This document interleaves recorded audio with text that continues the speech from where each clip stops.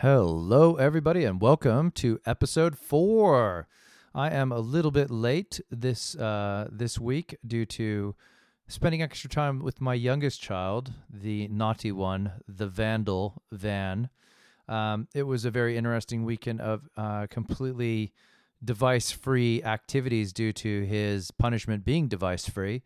Found us playing games, found us doing model cars.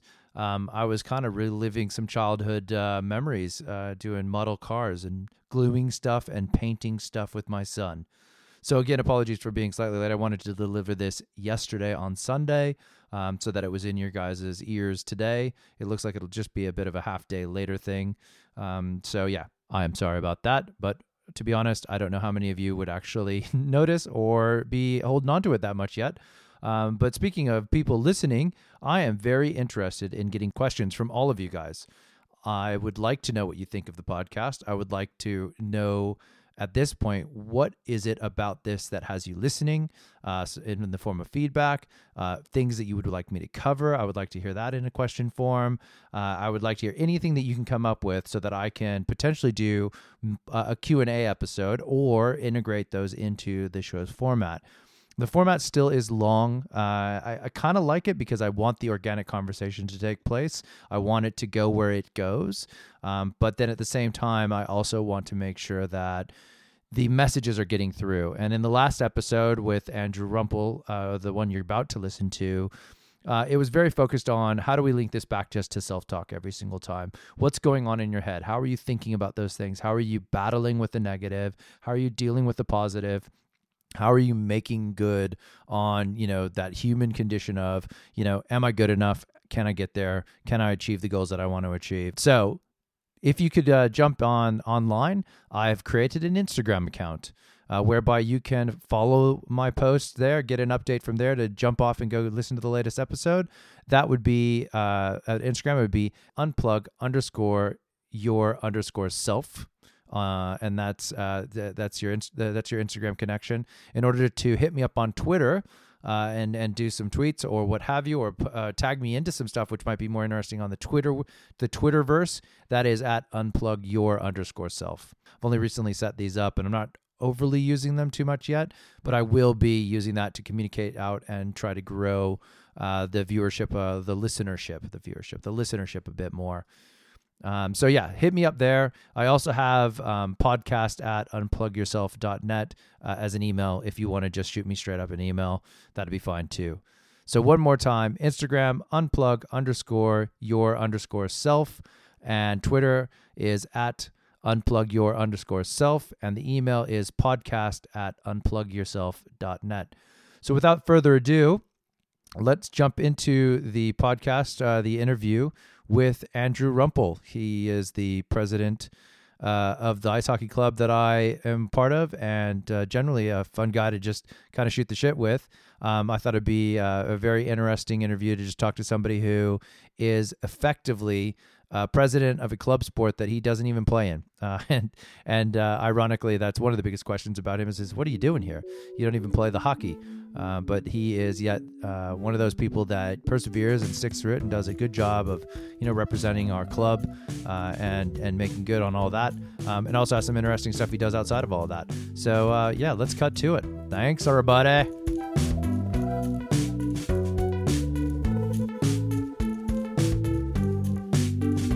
I've done a lot of audio work, so for me it's always like, cleaning it up and, making sure it's always clear. And one of the big things with the podcast is just to make sure that they say audio needs to be, it doesn't have to be perfect, but that it has to have like a level of quality about it. Yeah. Because if it doesn't have it, then it just doesn't, people kind of go, oh, this is shit, And it doesn't help that I'm an absolute snob about, like video quality or audio quality and all of these sorts of things. Like I'm a pain in the ass. So I can't watch a movie on my TV if it's out of sync at all. Yeah. I can't watch a movie if the quality of the visuals are off, because in my mind I'm just like, nope, I know that there's better out there and I need to get that or not watch this. I don't want to ruin it. Yeah. And then I lie to myself in my head and say that's because the way that the people made this wanted me to see it in a higher quality.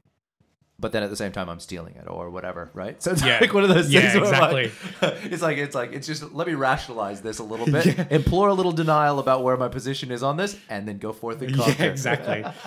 Exactly. It's the same. It's the same in our editing. Like every time we approach that issue and we get assets from overseas and the audio is rubbish, that it's the first thing we do. It's like an audio check. Yeah. Is the audio check muffled? It's just like, now do we scrap the video? Because it's like, people can't hear what you're saying, then...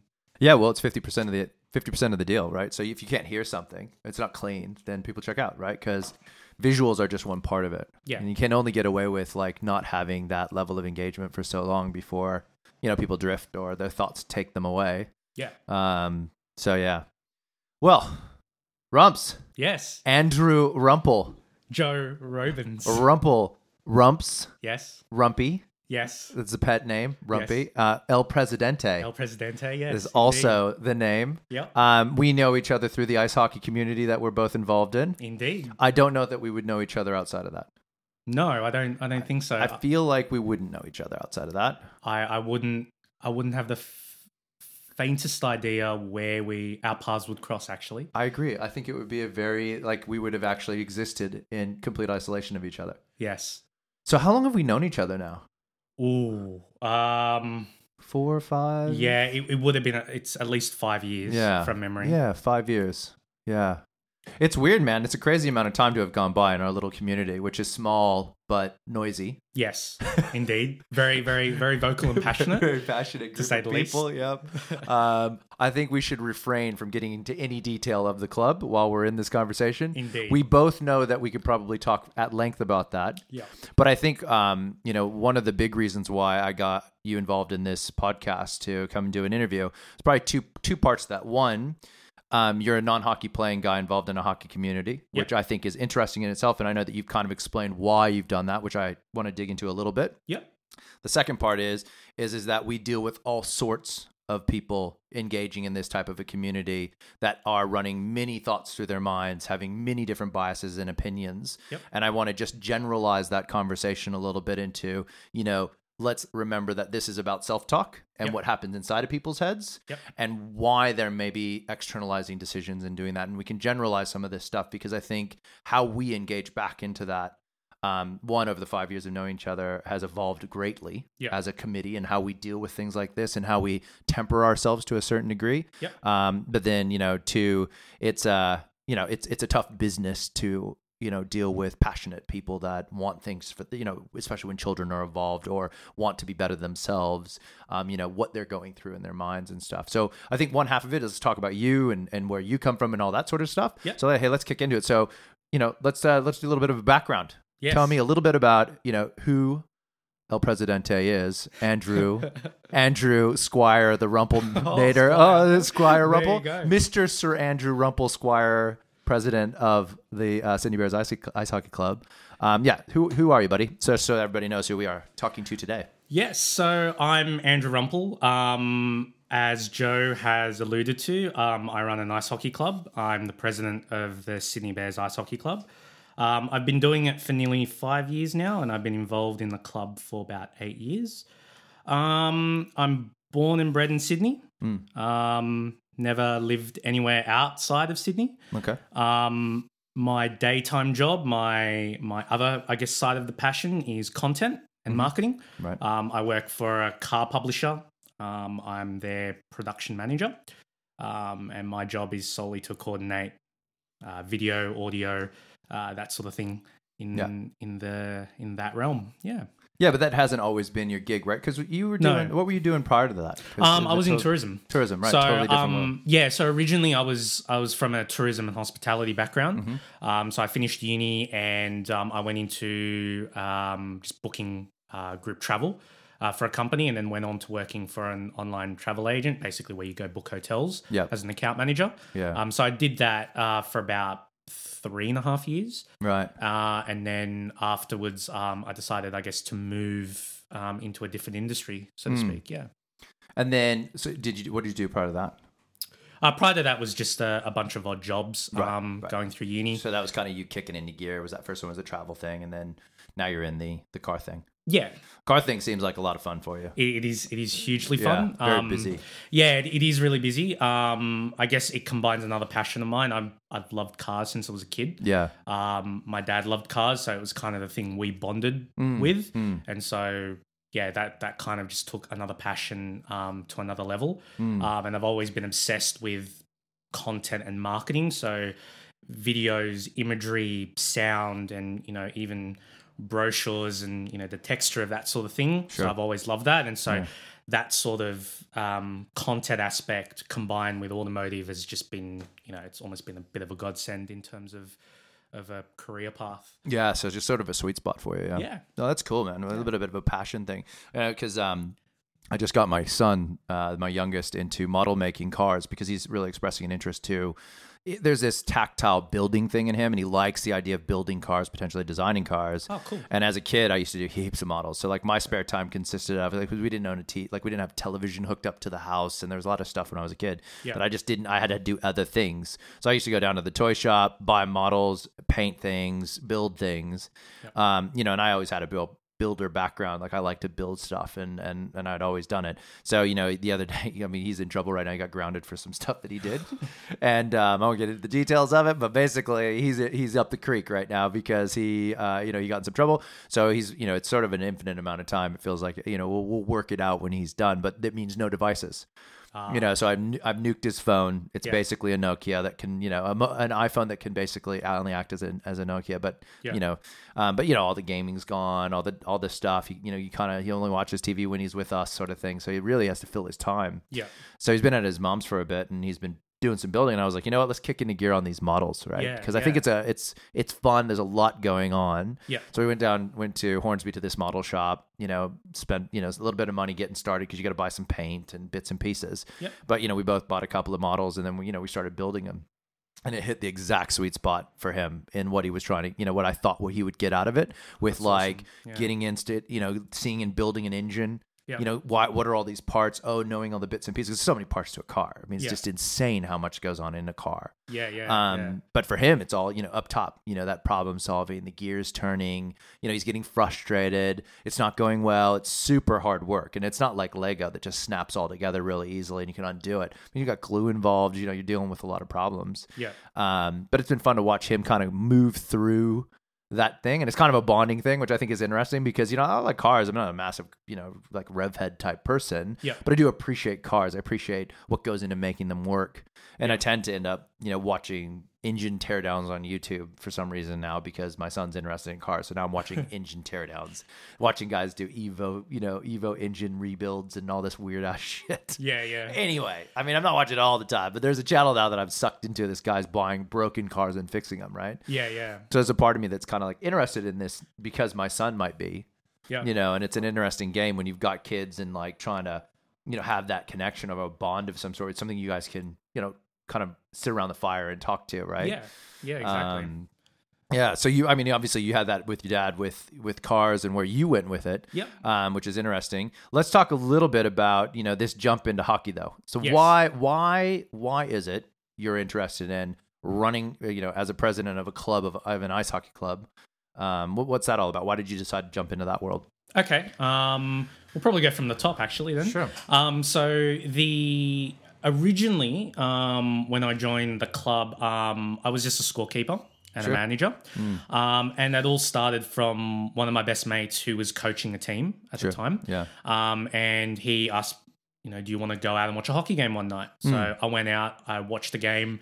I think the general vibe was like anyone else, just sort of 50-50 interest in it. Yeah. It's kind of like, oh, this is cool, but I don't really know what's going on. Yeah. And then week after week, it was kind of like, oh, do you want to go and watch another game? And I was just like, sure, why not? And then you get to see all the other teams. And then eventually one day they were stuck without a scorekeeper. And it's like, do you want to hop in the score booth and maybe you get a better perspective of the game?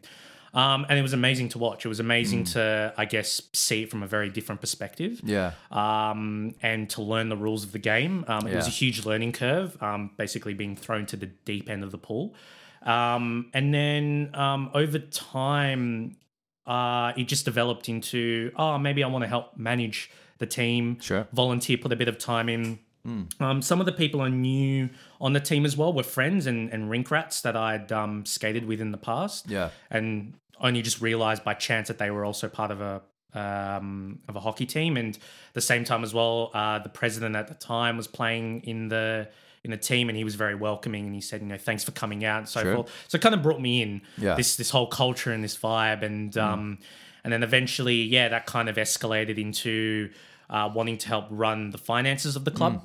I kind of built that in with my final year of uni. I wanted to use some of my accounting experience, my business experience to good use. Yeah. Because generally when you look at also entry-level jobs, they're kind of the opposite of what management in a club or a business is kind of all about. So that was kind of my ticket in. Yeah. So I volunteered from that point of view. And then when our president left after a 12-month stint, I jumped in as president. Sure. And the rest is history. It's 5 years later, I'm still running the club. And I like that you said the rest is history, as if there's a history book for this.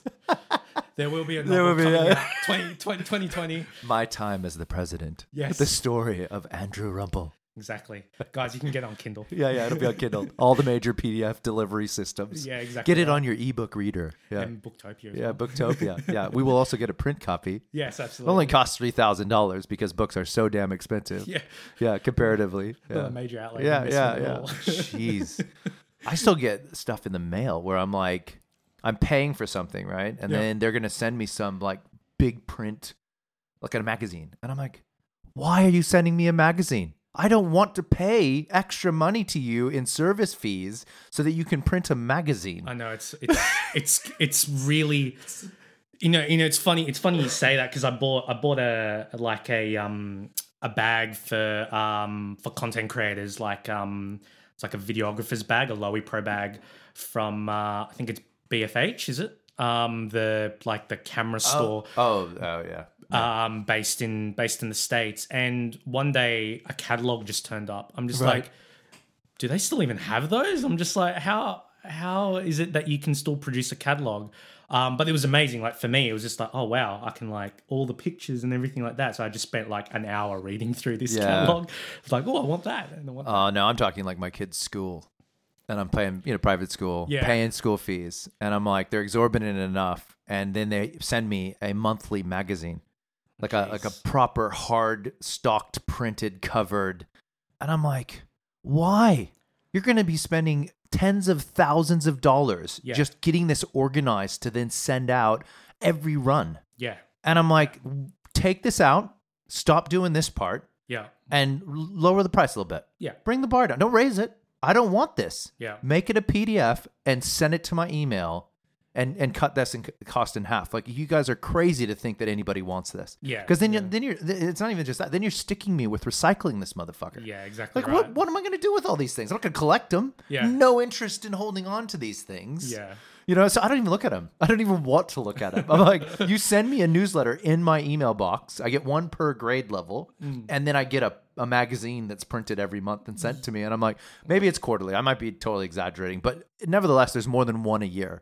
Yeah. And then on top of that, there's the annual book you get, right? Which they're putting into that. Oh, yeah, like the yearbook. Yeah, sure. Which is, Yeah. like, okay, whatever. That's kind of fair, cool. yeah. Like, that's the marker point. But God damn.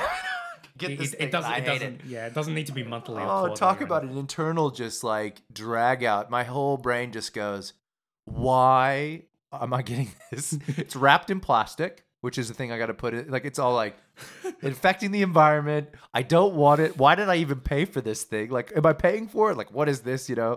Oh, that, and then them sending out a thing in an email saying we need volunteers to man the barbecue thing. Yeah. I'm like, you guys are getting so much money. Top 5 school, right? You just plugged like $80 million or $100 million into building something. Hire some people. Yeah. You should take care of these problems yourselves. It shouldn't have to be parents that are paying to then have to go volunteer their extra time to go man some sort of sausage sizzle thing. Yeah. Like, I get it if it was a public school. Yeah. You're going to need help. Yeah. Private school, suck it up. Yeah. Take all that extra money you're spending and put it on something else. Yeah. If you got to facilitate. Yeah. Essentially, when it's also Holy a cow. revenue-based system as well. Oh, it's like, boy, yeah. Yeah. Did you go to private school? No, I went to public school. You're a public school kid. I'm Yes. a prodigy of public school. Wow. A prodigy of public school. Yeah. I don't think that's the right word. No? Progeny? Progeny. A product of public school. Yeah, product. Yeah, I was really reaching, I think, there with what I was going for with words. I was a product I feel like progeny could be used, but nevertheless, I'm not going to go vocabulary right now. Yeah, I'm a product of public school. Yeah. But we had a private school in my town. Mm. It was small, though. It was like rebel teachers that didn't like the system. And they all moved to my town and taught school in this other school. But they like had this deal where they could write letters. I remember it was like this almost lore that, you know, the parents paid all this dough for the kids to go there in small groups, right? It wasn't a lot of kids that went there, but it was like, you know, rich kids and whatever. Yeah. And you get in there and you go to this school. But the teachers had this way of just writing a recommendation letter to any school you wanted to go to and getting the kids in. Wow. Because it was that kind of level of, you know, they knew how to do these things. And so that's what you were almost paying for, you know, by going to the private schools. They had, you know, kids did, like these kids, yeah, they're rich kids, but they were smart. Like they had to throw down at this school and really do the work. Yeah. They didn't, they couldn't stay.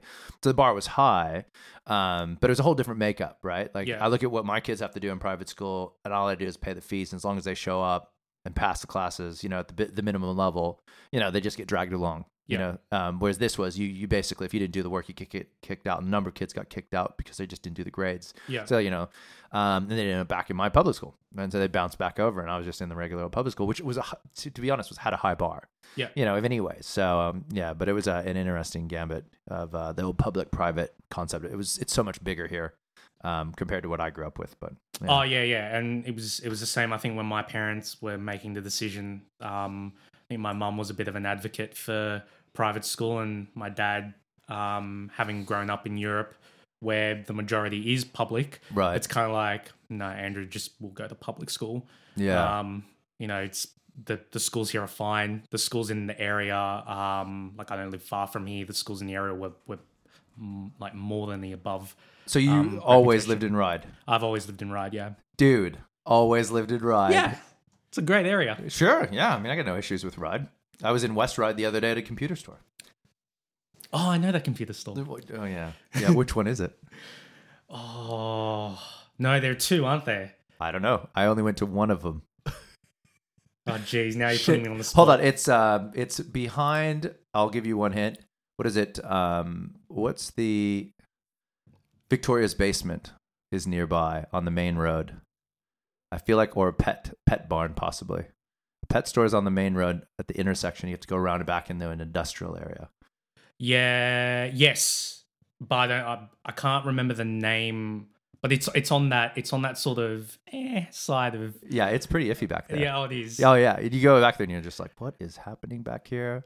And I was listening to a podcast, and it was about a girl who'd been sexually assaulted, and I'm like, this feels really weird right now because it was about like PTSD. And it was This American Life. It was like 10 steps. It was like this, I can't remember the name of what it was, but it was a form of therapy. And this girl had been sexually assaulted, and she was going through the steps of, you know, kind of going through this really intense workbook approach to doing a non-traditional therapy approach. Yeah. So it was a distressing story, but yeah, and I kind of make light of it. But yeah, it was very interesting in the sense of kind of tying this back to what we're talking about, like sort of mental state and dealing with that. You know, and what was going on in her head and how she was dealing with it. And what was almost even more interesting about it was there were these stuck points in this therapy, right? And you'd have these stuck points where you couldn't get past it because you created a perspective about something. Yeah. And that perspective would hold you back. You'd almost rationalize it in a way that made it okay, or rationalize it in a way where you should have done something differently, or, you know, negative and positive. Yeah. And it made me really think about this, you know, concept of self-talk and what self-talk is, and then how we also all, you don't have to have trauma or serious trauma to have what I would actually agree with as these sort of sticking points in your life where, you know, in the last interview with Scott, he talked about learning stuff. Yeah. You know, and he had a bit of a stuck point that might have defined his ability to learn or not learn in certain scenarios. What was something that he created what was called a stuck point. Yeah. You know, an inability to move past, or a logical reason to hold on to that perspective and not necessarily move forward, right? To which point then later in life he decided to relieve that stuck point. He probably had a mechanism to get past it, and then he moved through the next thing. Yeah. Okay, so we've talked a bit about who you are. Yep. Had a bit of, you know, banter around bits and pieces. Yep. But the part that's interesting, I think, for me, as you think about your trajectory of who you are, uni kid, dabbling around in an ice hockey community to bolster your skill set, right? Getting that opportunity to do some skill set. Yep. Then using it, it's getting your job and then jumping into this, what would seemingly be this sort of dream job situation that gives you a lot of outlet. Yep. Let's talk a little bit about, some rationales, right?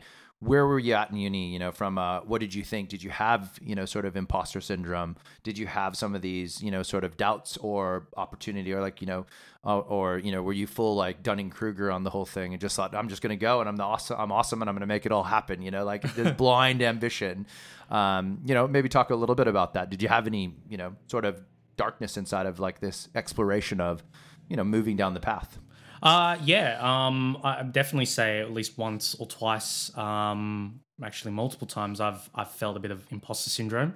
A bit through uni. I think there are some points during my course where, I could say I was a bit out of my depth. Yeah. There are skill sets that I know I'm not good at, like I'm horrible at math. Sure. So that immediately took me down a very deep hole of imposter syndrome and going, sure, I know everything. And you just sort of way out of your depth on that one. Most of uni was actually okay because it was stock standard business stuff, and I'd learned a lot of business. Done a lot of business courses in high school, so it was kind of my natural progression. Sure. In terms of when I got into my career, again, tourism sort of came naturally. I come from a tourism and hospitality family. Like, right. My dad's a chef. My brothers worked in tourism as well. Sure. And so it's always come sort of easy to me, and being able to do reservations and sort of doing that logistics operations aspect makes sense. In my head. I think the biggest, challenge that I ever had from a career point of view was when I moved into this content side, learning a bit more about content, how to film it, and how to edit and so forth. That was basically refining my skill set. Yeah. It came to a point where I enjoy content, I enjoy making it, but it was going from this sort of amateurish level to this intermediate, almost pro level. Yeah. That's where my imposter syndrome sort of started to increase a little bit. And then from a hockey point of view, I would definitely say when I got bolted into the leadership position as president, I'm dealing with all of these various aspects and topics and things that I've never been confronted with before. Sure. And as an individual, like I know who I am. I'm a bit of an introvert. I'm also a bit of a non-confrontational person. Yes. Just off the offset. So dealing with that sort of stuff was where I think a bit of that imposter syndrome sort of rung high, and it was kind of like, okay, I've got to find a way to sort of tackle this and sort of get over it. So that's the big thing, right? And so one of the things I'm trying to share with people is different methods, approaches. Like you talk about one, you called out this math thing, right? Yeah. But then you also said, and sorry, this isn't an investigation, but it is an interview. Yeah. But then you also were going for accounting, right? And that's an interesting sort of polarity, right? Yeah. So worried about mathematics, not great at it, had to figure that out. Yeah. Also then chased accounting, which is heavily math. Yeah. But math patterns, right? But to be fair, mathematics, right? And you're relied upon to be good at maths, right? Yeah. Can't fail there. To then going down a path of having experience in doing logistical delivery, right? In tourism and whatnot, but then moving into almost a foreign area of content creation, right? And then having to go not only from sort of an amateur status to a pro top-notch level and having to navigate that. Do you have tactics, or do you leverage any sort of tools in your mind to work through these sorts of, I guess, gaps, right?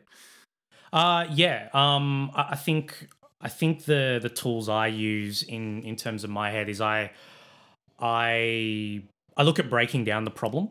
Sure. I look at breaking down the gaps. And I guess this sort of extrapolates to the concept of self-talk. Oh, look, we're there already. We're there. And it's just that internal dialogue in your head and just going off and telling yourself, look, this is, there's a bit of a gap here. What can I do to, I guess, increase my skill set or increase my professionalism or my amateur status in that respective topic or that respective area. And then for me, it's also knowing where my strengths lie in how I can go from a start point of I guess recognizing that gap to coming to a point where I've actually made progress. Yeah. And for me, one of those tactics is I'm a bit of a visual and practical learner. Sure. So I know, I've got to go out there and do it. Hence why, I guess from a math point of view, if we want to go back to that example in university, math, yes, was a bit of an issue. Accounting, yes, took a bit of time to sort of get my head around that. The best way for me to make that, to really harness that ability to make that skill better in me is to go out there and actually do it. Sure. And work on it, and work on the failings and fail. I mean, failing is a natural thing. Sure. in the pursuit of life. You're gonna fail at some things. I think the big point and the big topic of it all is pick yourself up, dust yourself off, and learn and do it again. And for the most part, you get there. You get maybe 75, 80% there, and then it's all about refining that to where you get to that 95, 99, 100% of you're on point, you're on target. Yeah. And you're experienced with the job at hand or the skill set that you need to perform that particular job. Yeah, and I agree. I think that, and I like, again, I am an advocate of failure in the right way. Yeah. Sometimes failure sucks, right? And we all experience a failure that one kind of bashes your ego, it bashes your sort of self-worth, those things happen. But the greatest people that I've ever heard of have built the resilience to think about those things, understand and learn from those moments, right? Because everything you can learn from, and then modifying their world out in order to do this better the next time. Yeah, absolutely. And I know across my life, I've lowered my bar of acceptable down to probably 60%. Yeah. There was a time in my life where I thought this was crazy. Yeah. I'm not doing enough. But in reality, every time I pushed for things that were super high up, the gap, almost the Pareto sort of situation where you're even hitting 80%, you're getting dragged out forever to not do anything for that last 20. And you almost it's a tough situation. It almost forces a failure.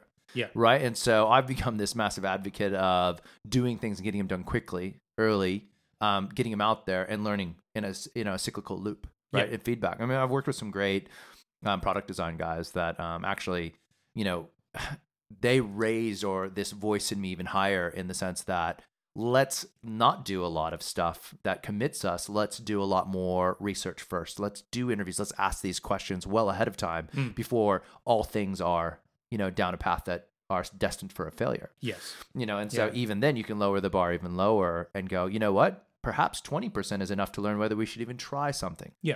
Right. And then all of a sudden these perspectives and these things in your minds can shift. Yeah. And you can look at getting things done much earlier in a way where you have much more control over the failure. Yeah. And then you can deal with it, right? In a very different way, in a positive way. So in failure, how do you deal with failure? Like in those moments, is it, do you beat yourself up? Do you kind of go through a bit of the ringer with it? Or do you just kind of, water off a duck's back? How do you kind of respond to failure? It's situational. Sure. I would say if it's something I've done before, or it was a real easy miss on my part. And there are times where that's happened to me. It's happened to a lot of people. Sure. It's just a case of, that internal dialogue again of, damn it, Rumps, you're better than that. Yeah, like, sure. Come on, man, pick it up. And then I get on with it, and I look to improve it and do 200% better than before. If it's something that I'm new to, or that I've never done before, for me it's a case of I like to look at the positives out of the failure. Right. So if the whole situation or task or whatever it is would have been a failure in itself, I guess a good example, if we want to loop it into hockey, for example, is learning to skate. Yeah. If I was doing a certain skill, couldn't master the skill or couldn't do the skill or fell over or whatever, the way I process that is, did I get one part of the technique right or part of the process right, to a point of me saying to myself, okay, it's baby steps. Yeah. Now I've done this and that. Now I have to, do the extra 20, 10%, whatever that is the gap that will get me there to perfect it. Sure. So it's about breaking it down. Yes. Yeah. So I tend to agree with that. I mean, it's about finding the good in it. Yeah. Right. Because I think that in every failure, there's a learning point. Yeah. There's things, if you're not paying attention, this is often something I'll say, if you're not paying attention to what's happening in that failure, you're going to miss the opportunity to evolve from it, right? Yeah. So you can either let your emotions drive you into the ground and you can be pissed off and you can just go, I'm not good enough, and then just compartmentalize it and walk away and then go back at the same task again and fail again because you just don't want to deal with it. Or you can stop, you can reflect, you can look at what was good about it, you can look where the point at which it may have failed, and then you can go, what will I do differently? Yeah, exactly. Visualization is a massive thing. I think that's a huge opportunity for people to take advantage of, so like looking at a situation in retrospect going, well, how would I have done that differently? What opportunities do I have? And that's, I think, hindsight's, I always say 50-50, but that's wrong because apparently you can only have 20-20 vision. Isn't that the deal? Yes. Right. Yeah. So I want to say it's 50-50 because for me that's 100%, but it's like you get it's wrong. 20-20, which makes no sense because why are your eyes 20-20? This has been explained to me and I still just, my mind won't let this be a reality. Yeah. But anyways, hindsight's 20-20.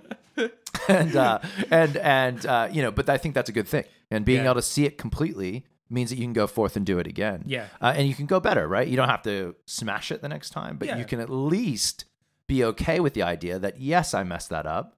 Yes, I had a failure point, but I know I'll do better next time. Yeah. And I think in society now, and again, going kind of tinfoil hat with the world of tech, the bar, what you think the bar is super high. Yeah. Because everything you bring into your world through your device or through the internet or through television or whatever is super polished. Yes. And absolutely. it's meant to make it look perfect, right? Content creation. Yes. You want this thing to look perfect, right? Indeed. And you want everyone to think this is the best possible thing in the world and I must be part of, I must, right? Yeah. And if I don't see myself there, I must aspire to be there. Yeah. Right. And you think about cars, right? No, I must own a Ferrari. Yes. I must own a Porsche, right? I mean, these are hundreds of thousands, if not $1 million. Yeah. The likelihood of people owning those cars are low percentage. Small. Minimal. Yeah. Driving one for fun, maybe. But even Yes. that's thousands of dollars, right? You know, Yes. like, what am I? I'm sacrificing a holiday just to go drive a Ferrari, possibly for an Exactly hour, right? Yeah. So, I mean, like, these realities are constant in our lives coming through these devices and into our worlds that affect our minds around, okay, I failed because I'm not good enough, right? And that sucks because I don't think that's the world we should live in. I don't think that there was ever a world at the beginning of the chain of humans doing their thing where failure resulted in death, I guess, basically in the early days. Yeah. Possibly starving or possibly that. But the fact that in time our failures were an evolution and failing meant learning. Failure meant evolving. Failure meant saving your family, feeding your village, all that sort of stuff, to the point at which somebody invented commerce and then all things went downhill. So I think the point is, like, we've lived in a world where it's jettisoned from failure to must be perfect. Yeah. Yeah, there's no in between. It's feels almost like it feels sometimes like it's a 0 or 100 rule. Yeah. And I've told this to myself, I've told this to several people. It's you can always aspire to have that big goal. You can always have that big end goal, and I have big goals all the time that I plan in my head, but at the same time, you've either got to break that goal up into easy, achievable, small steps. Smart. Yep. Go. Sometimes the small goals add up to the big goal long term, and that also gets you the easy wins, or the process or that path, so to speak. So yeah, I mean, I think as well, failure in the old days was a case of it was almost interwoven into a process that we had to go through. Like you speak of starvation. Sure. Sometimes if the harvest wasn't right enough, or I don't know what the right terminology is, but maybe a family does starve for a couple of days or whatnot. That might be a thing. That's a process. It's not a hard and fast. This is a failure. This is a failure of your family and what you've done to provide for your family. It's sure. Back then, families would just get around and go, oh, okay, it's slow harvest day. Looks like we're not eating for a couple of days. And so, or possibly the neighboring family helps out or whatever, right? But like it was like, those failures were shared even Yes. then, but I think you're bang on. Like, it's like one of those things where it isn't the end of the world. Yeah. And I think that's one of the messages, is that in your mind, whilst it feels like it could be the end of the world in that moment, what are you doing? And this isn't necessarily a question, but what do you do to bounce back? How do you jump from the low to the high, back into some middle ground where you will be okay and succeed again? And that's certainly something I'm trying to have a bigger conversation around, building these tool sets out for people, right? Not everybody wants to talk about these things. Some people are very uncomfortable to talk about failure. Some people won't even admit that they've failed. Yeah. Which is interesting in itself, because I think on a daily basis I'll fail at least once at something. Yeah. At something. Oh yeah. Like whether or not, and it's always through the old 2020 vision, the hindsight, that I go, oh damn, I shouldn't have done that, or that was wrong. And I go, next time I'm not gonna, go down that path, or I might go, you know what, I'm gonna try that again. And see if I get the same result, because experimenting with failure is kind of fun too. Because sometimes safe failure is the right thing. Is that it as a result, or is there enough information for me to make that decision? Next time, or change, sometimes you don't know. And that's also okay too, right? Yeah. Sometimes you don't need to have the answer to move forward in your life, right? And this could be with work, this could be with a relationship, this could be with anything, right? Yeah, for sure. It's always a situation where you can have space to learn. Yes. And that is the whole point of failure in my mind. It's an opportunity to learn. It's an opportunity to digress and collate and come back and approach it with maybe a different set of methodology, or attacking it again and just being resilient and persevering. Yeah. That's the whole point. And if I think that's essential to us, living and existing. Like, how else do you go about achieving something or achieving the end result? So yeah. No, I agree. Yeah. So do you have any gossip about who you are? Something that nobody would know, that you would be willing to divulge with an invisible audience on the internet? Oh, potentially, yes. Yes. I've always wanted to be a pilot. A pilot? Yes. And is this like a childhood thing, or Yes. is this an adult thing? Okay, so like the childhood pilot. Childhood, that is still very much a thing of, I would definitely like to try and pursue it at some point. What's holding you back? Don't say time. No, not time at all. I would definitely say, I think when I was a kid, my aspirations were I wanted to become a commercial pilot. And, right. Yeah. That's probably, unless, the other flip side of the coin of being at the top of a pilot is an Air Force pilot. Sure. But they all require the same thing. They all require, good smarts, good reactions, but also, I guess, good theory knowledge in space of maths and physics. Sure. A place that I was never, ever really comfortable Right. nor strong in. Sure. So that's probably what's held me back in the past. Right. I don't know. Maybe also with a newfound of adulthood and maturity and discipline, it might be different. Yeah. In terms of trying to approach it. But yeah, I've always been fascinated by aviation. I've always traveled as a kid, so flying and aircraft and that sort of stuff has never bothered me. Yeah. Turbulence, none of that stuff Sure. ever bothered me ever. Sure. So it's, and I've always done the flight simulator games and that sort of stuff. There's always been both a comfort in flying as well as a technical and I guess an intellectual knowledge base there of me wanting to fly. So which way would you go? Would you have the hello, this is your captain speaking, or would it be hello, this is the president of the airplane speaking to you today? No. It's El Presidente. El Presidente here. Please On the enjoy the flight flight. A little bit of turbulence. The exits are here and here. Oh wait, no, that's a flight. That's a flight attendant. That's true. Yeah, you're not going to do the exits. That's not what the president or the captain would be doing. That's true. They always start with "This is your captain speaking," just so we're all clear. Yes. Because nobody wants to confuse the voice over the intercom with anybody else talking. Although the flight attendants rarely talk. I think the only people that get comms, unless there's an emergency, are the captain. Have you heard flight attendants talk? Yeah. But it's rare. It's normally like generally it's the captain that starts off, then like the chief purser. yeah Afterwards. Right. Chief purser. Yeah, that's like your cabin service manager You are or such a something. nerd, a plane nerd. Look at you. I know Aviation everything. and tourism, dude. Aviation and Come tourism. on. Oh my god! Like the purser, chief purser. Yeah. Is it like Queen Purse? Is that what we're saying? Purse? I actually don't know where the term originated But is from. it purse? We're saying purse, chief purser. Yeah. Huh. Well, I've never heard that before, so I learned something new today. The chief purser, and there's only one of those. Yes. That'd be like the head, the senior flight attendant, basically. Yeah. So I think the more modern day equivalent in some airlines is like in-flight service manager Right. The modern way. or Yeah. customer service manager service, or yeah. whatever wanky title you want to attach it to. A wanky title. Yeah. Oh, geez. Now you're talking down on your old little dream. Little dream of the flight attendant. Well, Hey, I'm up front, mate. yeah. Don't care about what's going on behind you. Yeah, exactly. Well, hey, that's an interesting one from a gossip perspective. Not good to tell me your gossip because I might use it against you, but that's cool. I'll reserve my timing of any sort of captaincy of planes. I wouldn't Is expect is anything this less. is this ship going down, Ruffle? Cool. All right, let's jump into. I guess we've covered what you do for a living. Yep. I guess the big one is this is always the line in the sand.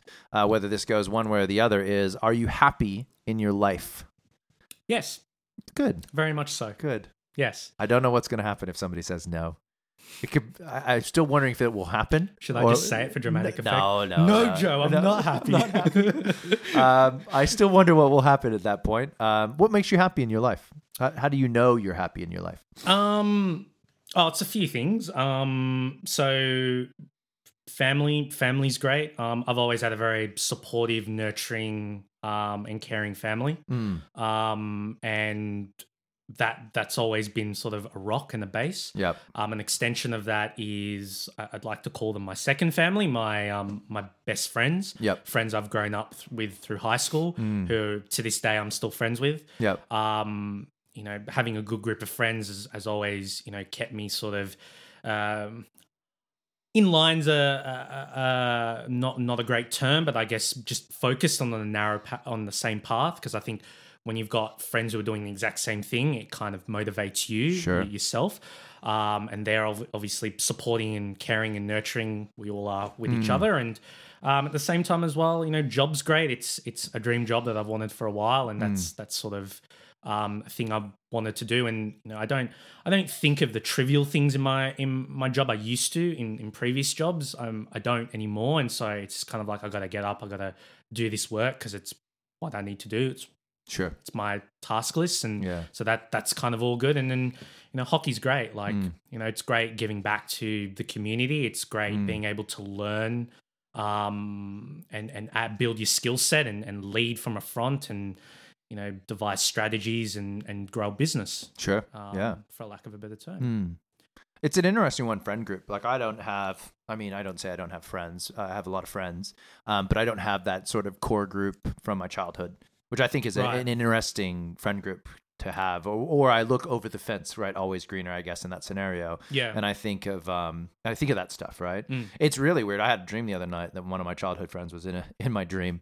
Oh, wow. And it was like I was somewhere in like Australia. I only know it's Australia because I was kind of inwardly a little pissed that he didn't tell me he was here. Yeah. But I'm not surprised because it's like I don't see this person ever. I mean, I've seen him a couple times since I've left my home state, right? Yeah. But there he was, and it was like a cafe. And he was running a cafe. He was behind the counter. And I was like, what are you doing? I can't believe you're here in Australia. Why didn't you tell me you're here? Blah, blah, blah. And then we ended up kind of like having this really weird hangout, whatever, wherever we were. And it was like nondescript Australia, but, it was like townish sort of thing. Yeah. So then the next day I messaged him and I said, hey, buddy, I had a dream about you last night, a little DMing. He was like, you were in Australia and blah, blah, blah. And he responded back to me saying, well, mate, that's one hell of a premonition because I'm actually going to be coming to Australia in November. And I'm going to Byron Bay. No way. And I was like, whoa, this is crazy, right? And I always think about like the bonds you create with people, right? Yeah. And I guess the question I'm going to ask you is how honest, or do you have a level of persona that you represent with that group of people comparatively to say other groups of people like professional people? Are you freer in your mind with say your childhood friends or your family even your family to your childhood friends, and then to your work group?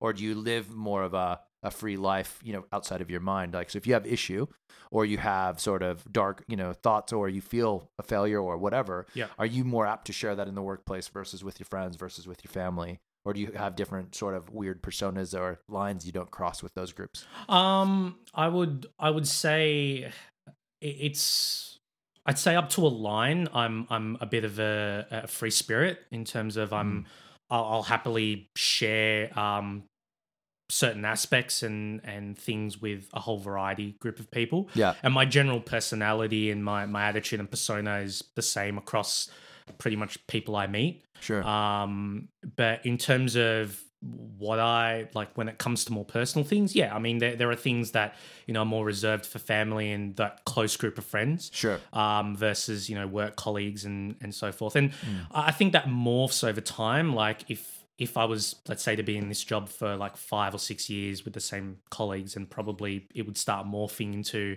I share a bit more closely with work colleagues that I've worked with a longer period of time, because they elevate, in my mind, to a closer friendship status. Well, I mean, the workplace is insanely intimate. Yeah. Right. Like, it's not about, sort of love, but I mean, like, working with people is an insanely intimate environment. Yeah, it is. Like, it can be more intimate in the workplace than it can be at home.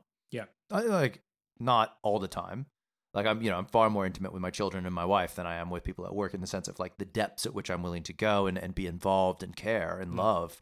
But like at work, you can commit to situations and just be completely into something emotionally and intellectually on a regular basis. Like, it's just constant. Right. And I find it interesting that potentially in the workforce, we have a much more resilient or a drawn back line of what we're willing to expose in order to maintain a perception versus, what we might do with close friends versus family, and all that sort of stuff. I tend to live almost exactly the same, like this sort of line. I don't really hold back as such anywhere. Yep. I may temper how far I'll go in the workforce, because I know that others may not receive me well. Yep. I mean, that's part of like sort of that emotional intelligence side of like, okay, well, I know if I do the full Joe show here, that people are going to freak out, or they're going to have a really hard time engaging. I won't get an outcome, or we won't all move forward as a group as a result of that. Yeah. But outside of that, I'm quite, resilient to the idea that, I also don't really care as well, in some scenarios, because I'm like, I don't really care if you don't like it. I'm still going to say it, and or I don't care if that the outcome is going to be different. I'm going to go after this because I think we all should at least explore this together as a group, right? Because ultimately we may get somewhere a little bit different than where the original idea might go. Yeah. Same with my family, I tend to be the one that's making a lot of the decisions, which drives me insane, because I want others in my family to make decisions. Right. But then at the same time, I'm okay with that because I'm still dragging them kicking and screaming along with the decision-making process, right? We're all going to do this together, that sort of a thing, which I find interesting. It's a funny one. I think close friends are, incredibly important. I think that they are almost the extension of a family replacement in many scenarios. Yeah. You tend to probably be more honest with your close friends than you are with your own family at times, with things that are happening inside of you and where you're at and how you feel about stuff. And the sharing of that stuff. Yeah. I don't have really huge connections with my family, so that's like one of those things. I've just always been a bit of a, I don't know. I guess for lack of a better description, I was going to sue my parents for sovereignty, like at a young age, right? Just getting away from them and saying, I don't want you to be my parents anymore. Yeah. That's where I was at as a child of, 17, I'm done with you guys. Like, I don't want you in my lives, and I'm willing to do whatever it takes to be completely free of you. That didn't go well, but I was willing to do it. Right.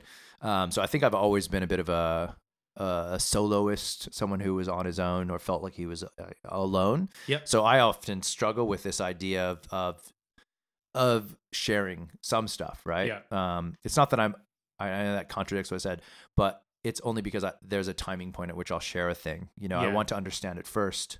Once I am okay with where I'm at with it, then I will share it, unless it's something that's just sort of an immediacy thing. And I've noticed a pattern in my behavior where I internalize a lot of how I'll go about something, whether it's an emotional thing or a mental thing, whatever, good or bad. And I temper it out as a pattern before I then share it. And it's not necessarily a filter, but there's filtration involved. Yep. Which I don't know if is a good thing or a bad thing, right? I think sometimes the exposure, my theory is the exposure is what's important. Exposing these things to others, to being held accountable for it. If I'm filtering it, am I not creating a different accountability structure? And I've made it sort of a different thing, right? So the initial sort of shock and awe of what I'm feeling, which is I'm a piece of shit and I'm no good at something, which I do all the time, is then turned into, no, you're not, because I've developed all these tools of being sort of by myself for so long in my mind, and they go, no, you're not. Actually, you did all right. Blah blah blah. Everything's okay. Da da da. And then I'll come back with a more PR version of what that was when I share it with family, or friends, Yeah. And I don't know if that's good or bad. I think that's an interesting point in, I guess a conversation around what do you do, with a negative when you can't fix it, right? In your mind. Do you have those? Do you ever suffer from a long drawn out negative? Yeah. I've had a few in the past. I think it's kind of similar to what you're saying. I think for me, I like to process it. I like to take time to break it down in my head. There is part of my mind which is highly analytical, and then sort of my operational side kicks in and goes, how are we going to fix this? Or Right. And then I think from that point, it then develops, as you would put it, a filtration process on it. And there's been points in my life where things aren't doing too well, but sort of mustering through, or I know what to do to fix it, and I'm going to go out there and try and overcome it and get things done, and then hopefully it works out and it gets better. And that's all you can do. That's all you can do to try and improve the situation. And do you notice that whilst you're going through these things, there's an external effect, like your moods and your emotions play out outside of who you are, and others then become aware of them, or are you tend to have a great mask and can just deal with things? Sometimes I think in the early stages of a problem like that, it's quite easy for me to mask it. I think there is a point in a long drawn out process where I just become a little bit impatient. Sure. There's a lot of, like, for me personally, I'm actually under the skin. I'm a bit of an impatient person. Yeah. I'm kind of like, geez, let's go. Let's go. Yeah. But I like to filter that in a sense of, wait, hang on, other side of the brain thinking, what about this? What about that? How about we just take a few seconds to sort of just be mindful and look at the situation as a whole and not completely explode. And I think when it's a long drawn out process, there is a point in me that goes, all right, something's got to happen. And if it doesn't happen, then my frustrations start to, I guess, creep to the surface a little bit. Yeah.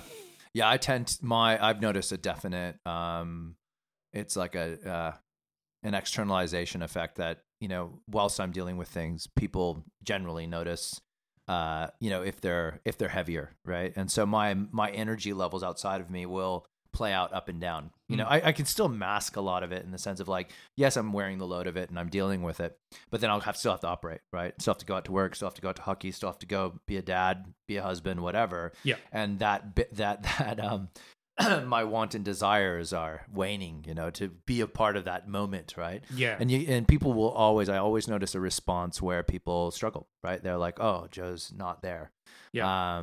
Because I'm either myself, at about 80%, or I'm like pushing 200, right? And there's these middle grounds, but sometimes I'm crazy, full on, going for it, and sometimes I'm just sort of there, right? Yeah. And I'm starting to correlate a little bit of that, like I'm processing heavy, Yeah. right? I got a lot going on up top sometimes, to the point where I wish my brain would shut up. My brain will just decide when I'm starting to notice a pattern where, if I've got a lot going on, like, say with this podcast, or say with work, or say with things that are happening at work, or say, things that just play out, I'll notice that I put my alarm on. Mm-hmm. My alarm plays like the ocean sounds to kind of help me fall off to sleep, which I like, a little bit of soothing tones. Yep. And then what ends up happening is that I fall asleep in that window of time. I think it's like a 15 to 30 minute window. Yeah. And then I want to say that it literally at the 31st to 40th minute, I wake back up full open. Oh, wow. And I'm wide awake. Yeah, and yeah. my brain's decided now is the time to process some shit. Let's go through some stuff. I have an agenda item. It's just ridiculous. And I don't know where it comes from, but I just pop awake and I'm like, okay, you're good. You're wide awake. You're laying in bed. It's pitch black. The thing is off. I know it's because the sounds are off. Yeah. And I'm like, you got to be shitting me. Like, is this really now that this Yeah. has to happen? I want a good, clean night's sleep. I don't want to have to wake up. And I've just realized it's possibly because I've perfected the art of a nap. Yeah. That it's possible. My body now thinks it just had a nap and it's waking up.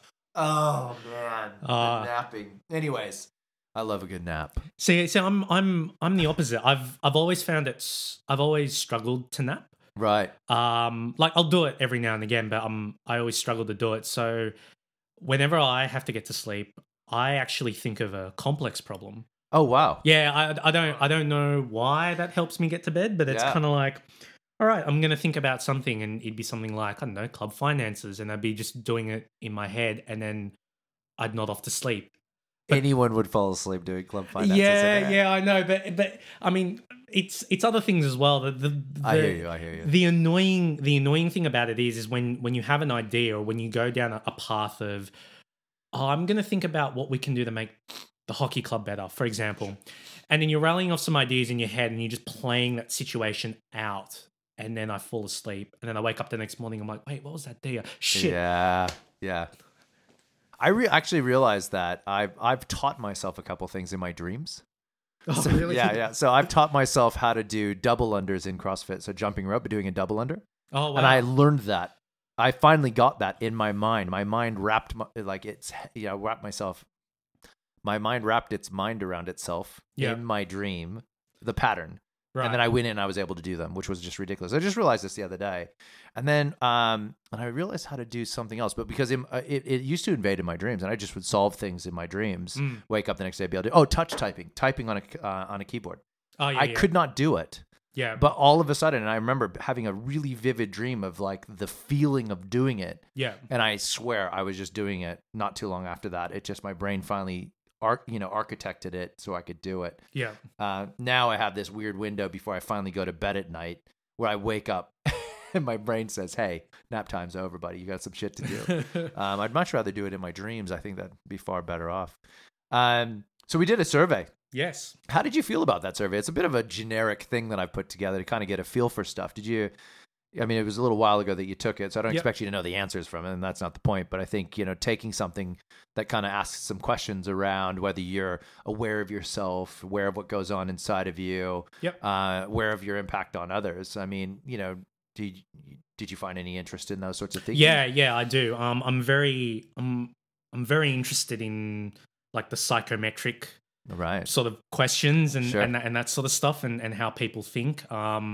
And, just in general, like observing people and how they make decisions and actions and the consequences of that. Yeah. So the survey was actually quite interesting to take. Yeah. And quite interesting equally to answer them. So.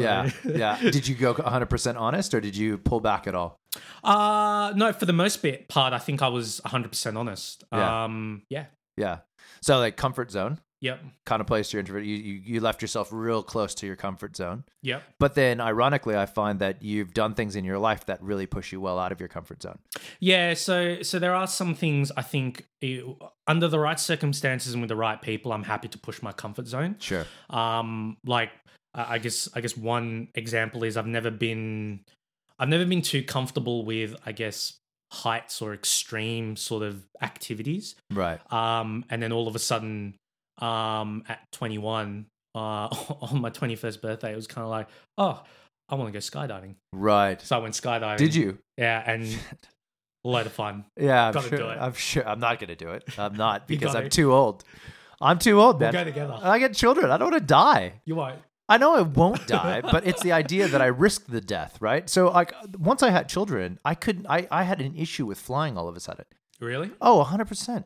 Because it was like, I feel responsible for their livelihood. Right. Now I'm disconnected in a very uncontrolled situation, and my mind would race to, what will happen if you die on this flight today? I never had an issue with flying my entire life. I was flying to and from Hawaii. I was flying solo, like by myself through international airports as a minor from the time I was 7, unaccompanied. Yeah. Right. From Idaho to Hawaii. Like my mom was like, do you really need to be like in the thing? And I'm like, because it costs money. I was like, nah, I know how to move around. So from like 7, 8 years old, I was just walking around international airports by myself. Right. Hanging out in terminals, waiting for my flights, connecting myself around.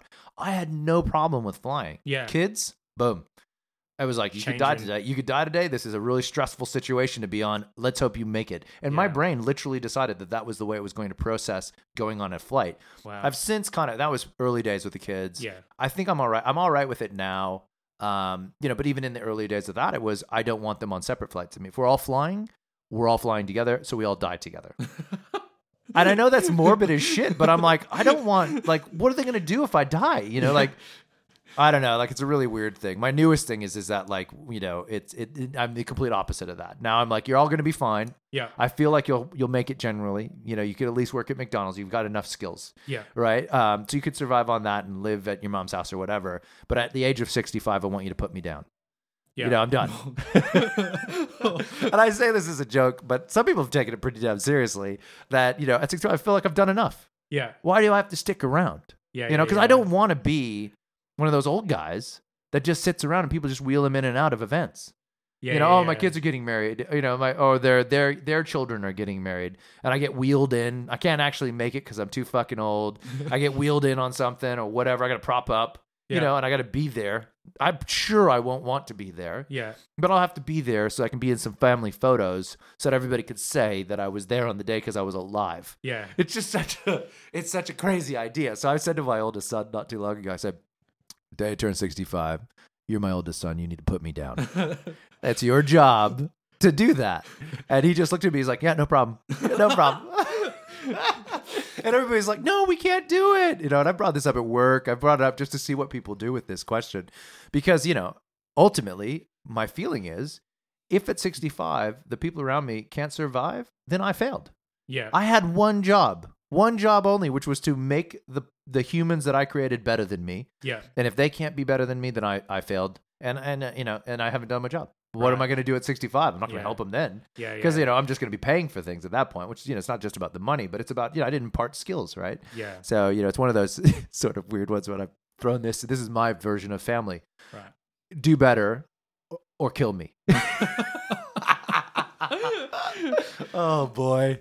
I don't actually believe it. Let's make that clear. I don't want to be killed at 65, everybody. I just feel like it's a very definitive way of communicating to my family that get your shit together. Try a little bit harder, please. We all need to work here. You know, we ought to make this work. Joe's drawn a line in the sand. Yeah. It's a very definitive line for my children. Can I just make it clear that I'm very happy with life? Yeah, that's good. That's good. And I'm happy too. I'm a happy person. I'm very happy. Happy is a funny definition. I don't know how you define it, but I feel like as long as I'm getting up and smiling, I'm doing okay every day. Yeah. I have days where I don't smile at all. Yeah. I've realized that, but that was in my past. Nowadays, I tend to at least go for something to make my juices kind of run. Yeah. If I haven't in a day, I feel like a zombie. Yeah. So yeah. All right. So what about mind control? Do you have mind? I'm not controlled by someone. Mind control. I'm talking more around the ability to process information, having a sort of set opinion of a situation or what have you, and then having the ability to change your mind. Oh, absolutely. All the time. I think it's hugely important that when you cultivate opinions, yes, they're opinions, and yes, they are things at that time you've come to a conclusion of, and they stick with you. But you know, they're not ingrained in you. They're not sewn into you. They're essentially, you're carrying them, in a metaphorical term, in a backpack, and you can open the backpack and you can take one out and throw it away. Yep. If it is a wrong opinion, if it is an opinion that needs amending and or change. Yeah. Over time. And so I'm very open to the idea of my opinions changing and evolving over time. Yeah. I think it's important that we it's not about necessarily changing other people's opinions in this conversation. It's about your ability to process and understand your position on something. Yeah. Rationalize the idea that actually in learning and in sharing and being open and aware of other people and their opinions that I'm able to modify. Yeah. And it's not about being wrong. This isn't even about being wrong. I think we live in a world where biases creep in, things happen over time. I've got an insane list of biases that I constantly grapple with that I know are biases that create opinion, that create a perspective that I have to be careful of because they can be very negative. Yeah. And then when I externalize these things, I can basically sound like a lunatic. Yeah.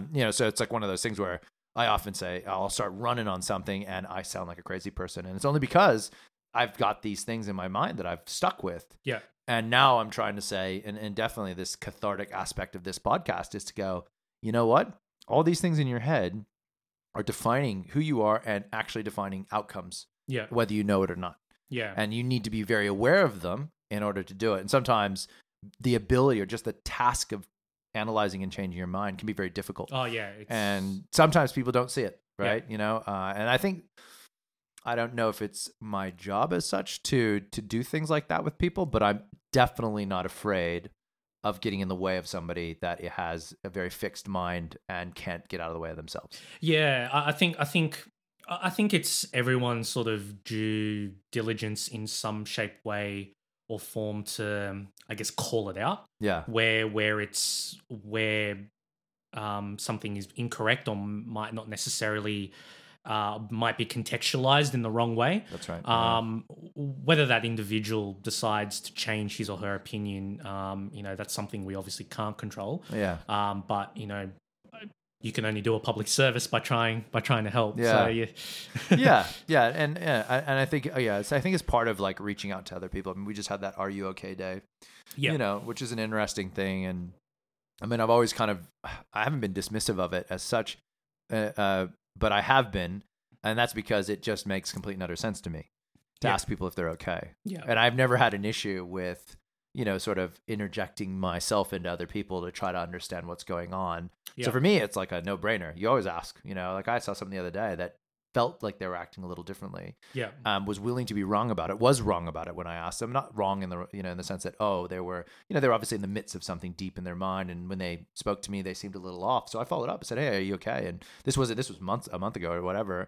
Yeah. But I'm okay with that. I'm okay with them saying, oh, no, I'm fine. I was just, I was like, yeah, no, I realized that now you were fine. You were just in the middle of going and doing this other thing. Yeah.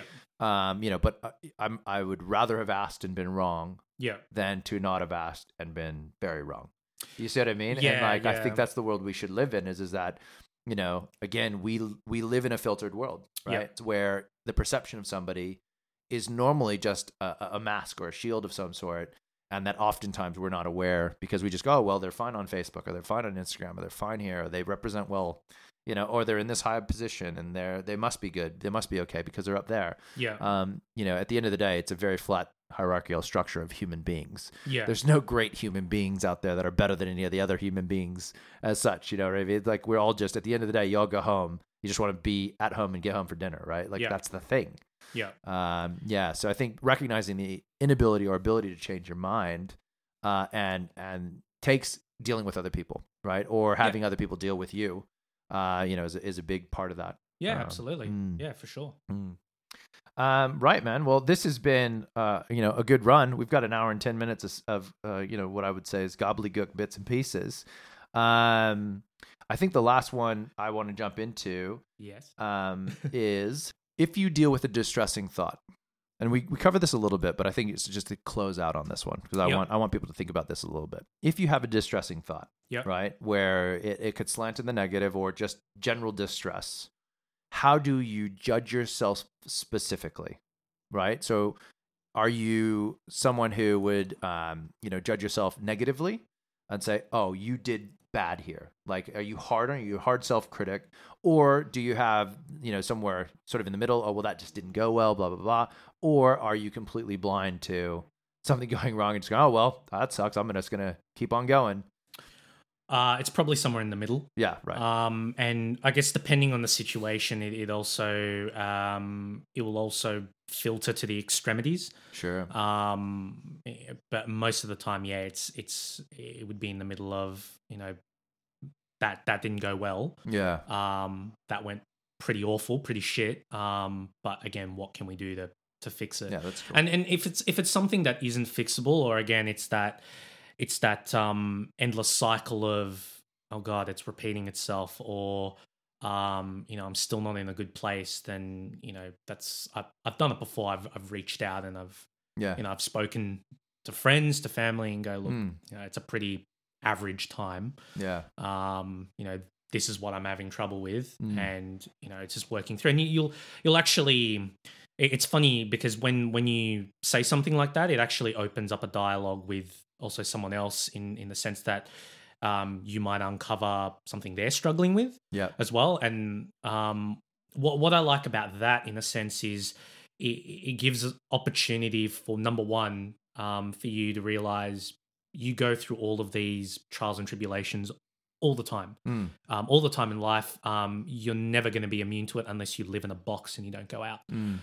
So to say that you'll never encounter it is naive. Yeah. The second thing as well is through the spirit of human contact, you can potentially help someone else who's going through an issue. They could potentially help you. Yeah. And that's kind of, for me, I guess a good sense of human pursuit. Yeah, I agree with you. We're not alone. Exactly. Everybody right. struggles. Yeah.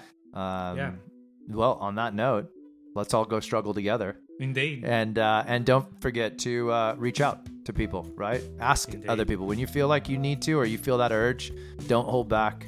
Ask. And sometimes you may find a very interesting situation where, you learn a bit about someone else, and you create a bit more of a human connection. So thanks, Rubs. No worries. Appreciate Thank you, Joe. coming in. And that's it. That's it. Excellent. Bye. Bye.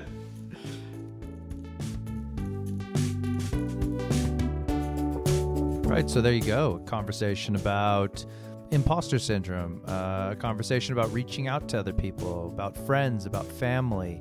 It's about all the things that are going on that encapsulate who you are, how you process that information, and how you then do something with it. Thanks for listening. I've decided to do an outro. So if you have listened this long, thank you so much. Everybody getting back to me as what I asked for in the intro would be great.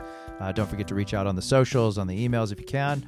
Ask those questions. Let's get into some deeper topics, and let's get a feel for what you guys are interested in hearing about so that I can continue on this path. Again, if you're interested in being interviewed, reach out. I'm looking for people to put their hand up and do this. But again, general, thank you very much, guys. I appreciate you putting the time in to listening to this show.